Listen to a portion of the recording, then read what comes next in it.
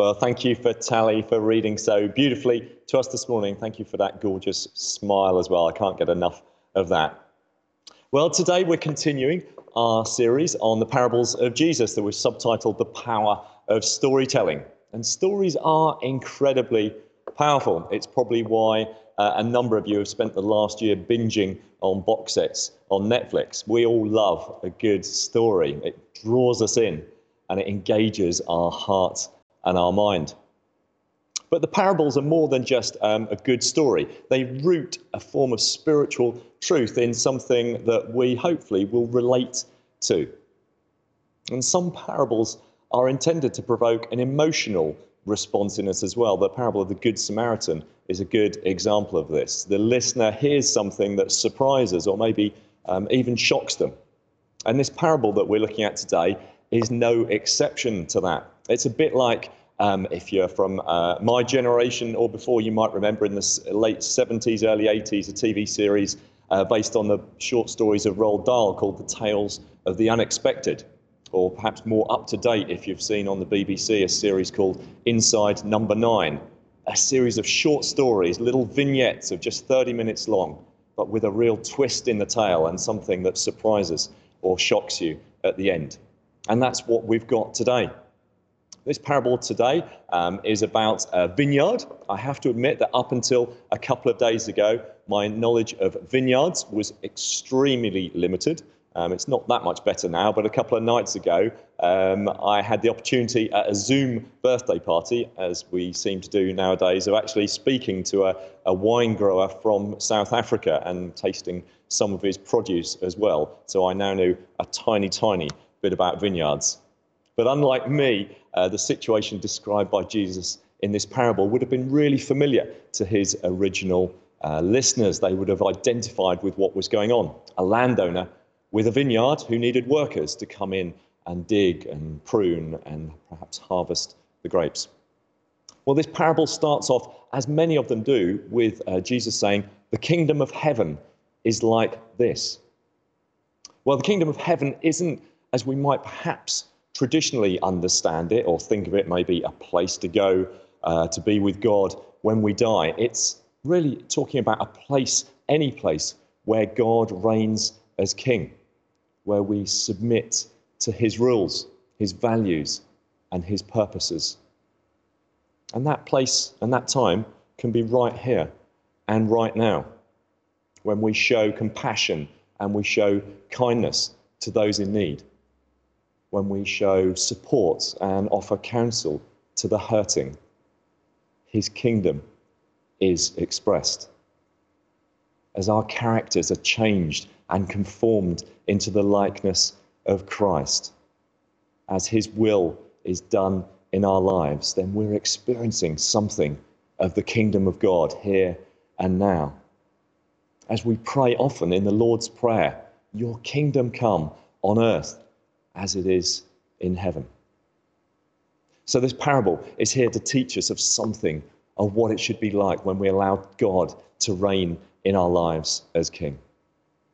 And as I said, this would have been a familiar scenario for the original listeners. We have a marketplace where the manual workers of the day would have gathered from the beginning of the day with the hopes of getting a day's work. And these early workers were picked up by the landowner probably about 6 o'clock in the morning, really early start for them. But they would have been the keen ones, the hard workers, probably the skilled workers. And the landowner offers them a fair day's wage. He offers them a denarius. It was commonly understood that that was a fair pay for a fair day's work in those days. But then the landowner comes back again at 9 o'clock in the morning, at noon, at 3 o'clock in the afternoon to hire more workers. He wouldn't have got the very best of the workers at that time, but they'd have still been worth hiring. And he says they'll be paid what is right. And then towards the end of the day, 5 o'clock in the afternoon, he comes to the marketplace again and he finds some guys hanging around there.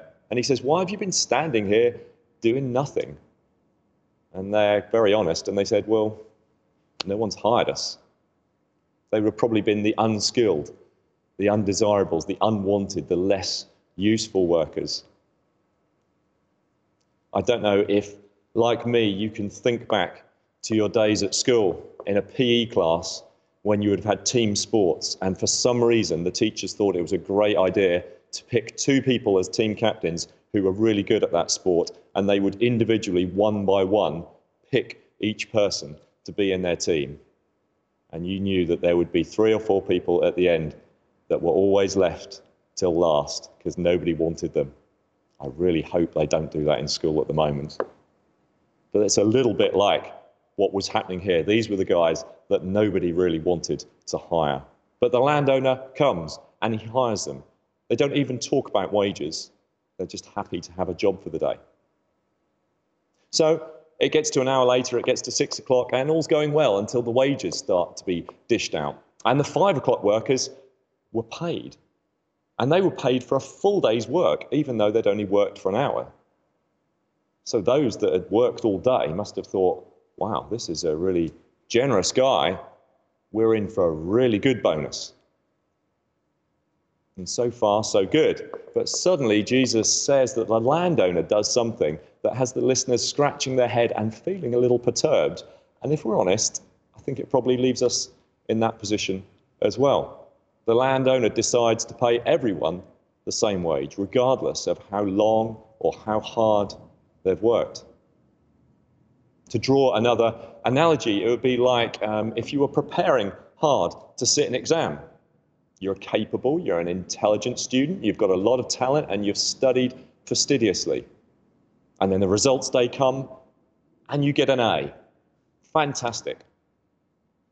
But then you log on to your social media account, and you suddenly realise that everybody who sat that exam got an A. Everyone passed with flying colours, even those who weren't particularly bright or those who hadn't done any study or any revision at all. Knowing that doesn't alter the grade that you received, but it doesn't seem particularly fair. So what is this parable all about? On the face of it, at very best, Jesus seems to be advocating some sort of economic communism. At worst, he seems to be telling us that the kingdom of heaven is all about social and economic unfairness and injustice. But I don't think this parable is exactly what it seems on the surface, because this parable isn't about paying people an appropriate hourly rate or fairness in the workplace. It's all about the landowner standing in the place of God in this parable and teaching us about God's amazing grace, his awesome generosity in providing something that in and of ourselves we don't deserve. That's why the people who only got started at the end of the day still get a day's wage, because God is a generous God who delights in giving what is not deserved, who takes joy in lavishing people with his free and his radical gift of grace. The landowner still paid those who worked all day a day's wage, a fair wage. He is fair. But he goes beyond fair into the realms of incredible generosity, which is a demonstration of God's character in terms of his extravagant gift of grace to us. God is extravagant. He chooses to bless the least, the last, the undeserving with grace upon grace. God's way of acting might seem maybe unfair at first glance, because he decides to be gracious, loving, forgiving and merciful to those who didn't work for it or earn it or perhaps deserve it. But that's God's economy, where generosity and kindness reigns. And it can often seem upside down when we compare it to our own modern day society.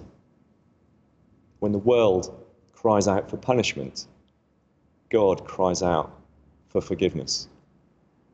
When the world reminds people of their duty, God seeks to show them love. When the world demands that people are held responsible, God extends more grace. This is perhaps something that we can be mindful of and to pay attention in our current culture, where forgiveness and grace, I think, are becoming increasingly alien concepts. You don't have to delve very far into the world of social media or online forums to discover people that are out for the blood of those who they consider to have made a misstep of some kind or another. Often a comment that is made that's deemed to be perhaps sexist or racist or unacceptable in some way, shape or form. It's been termed cancel culture. It's kind of a modern form of ostracism in which someone's kind of thrust out of social or professional circles, whether it be online or through social media or in person, and are therefore said to be cancelled. It usually results in a loss of reputation and income. Depending on the severity of it, it can be really difficult to recover from. And quite often, those that are responsible for doing the cancelling aren't really concerned with hearing any form of forgiveness or reparation. Now, this is a really nuanced topic, and there is no way that in 2 minutes I'm going to be able to offer a detailed Christian response to it. We're going to leave that for another time. Perhaps that's one for our incoming vicar to get his teeth into. But suffice to say, I think that one of the dangers of having a cancel culture attitude to those that we interact with is that we risk not living out this concept of God's grace as described in this parable. We have to be careful not to put ourselves in the position of the first workers in this parable. They put themselves in the position of judge and jury over what was fair and right. But more than that, they compared themselves to others. Do you notice that their chief complaint wasn't actually that they themselves weren't paid enough? After all, they'd agreed their wages at the beginning of the shift, and they got paid that. But in verse 12, their complaint is, you have made them, i.e. those that had worked later in the day, you've made them equal to us. They felt that the later workers were of a lower standard, not in their league. They didn't deserve what they'd been given. We want to be seen as superior, is their cry. We want everyone to know that we're better than them. When we express and maybe even write our opinions about others for all the world to see, are we demonstrating anything of the grace of God in our words? So in terms of today's cancel culture, does that mean that we shouldn't stand up against bigotry or sexism or racism or hypocrisy when we see it in our society? No, of course not. If so, Jesus would have never turned over the money-changing tables in the temple or called the Pharisees and the Sadducees some pretty interesting names at times.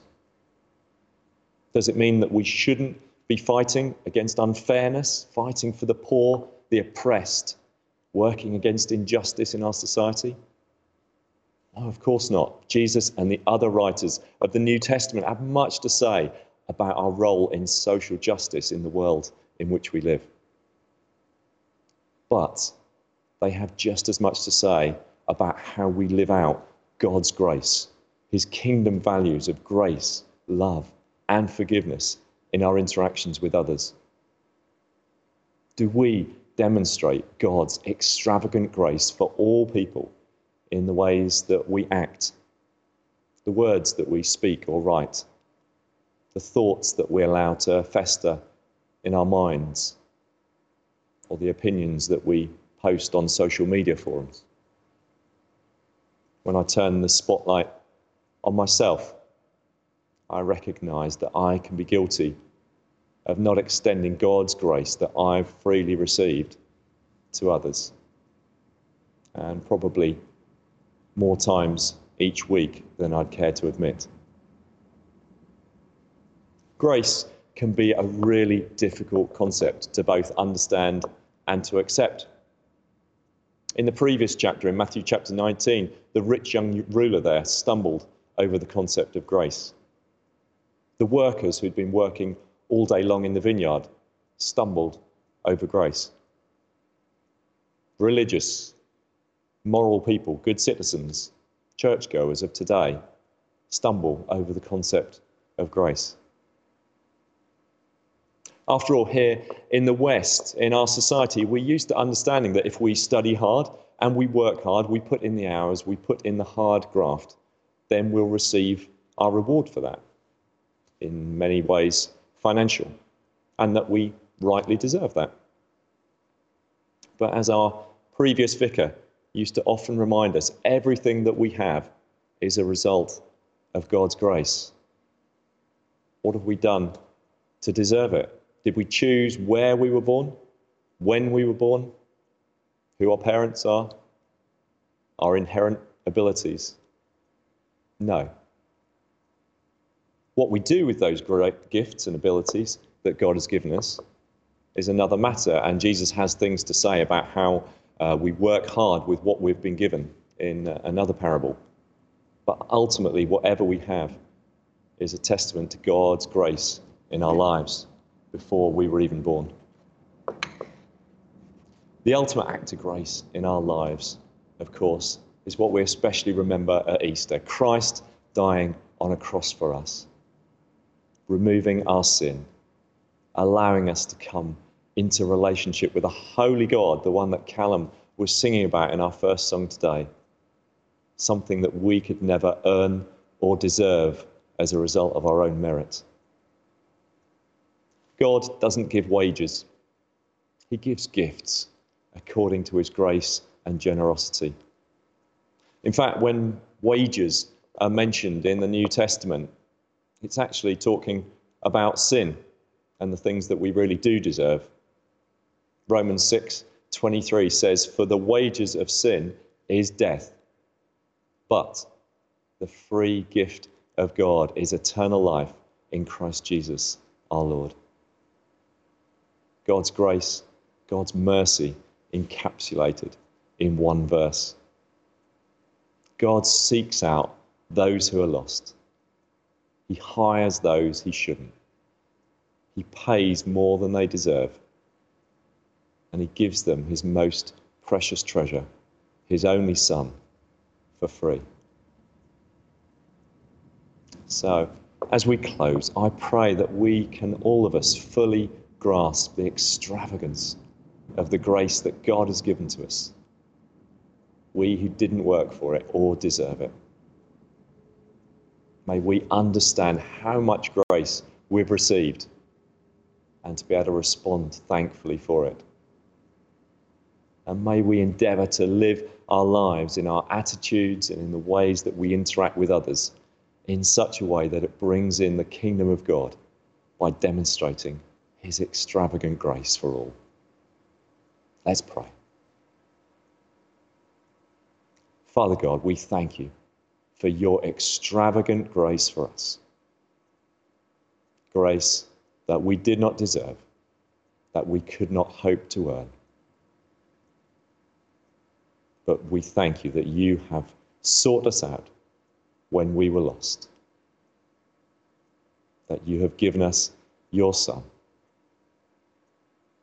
as a free gift of grace that we might come into a right relationship with you. Lord, help us in some small way this week to live out that extravagant grace in our own lives as we seek to live for you. Amen.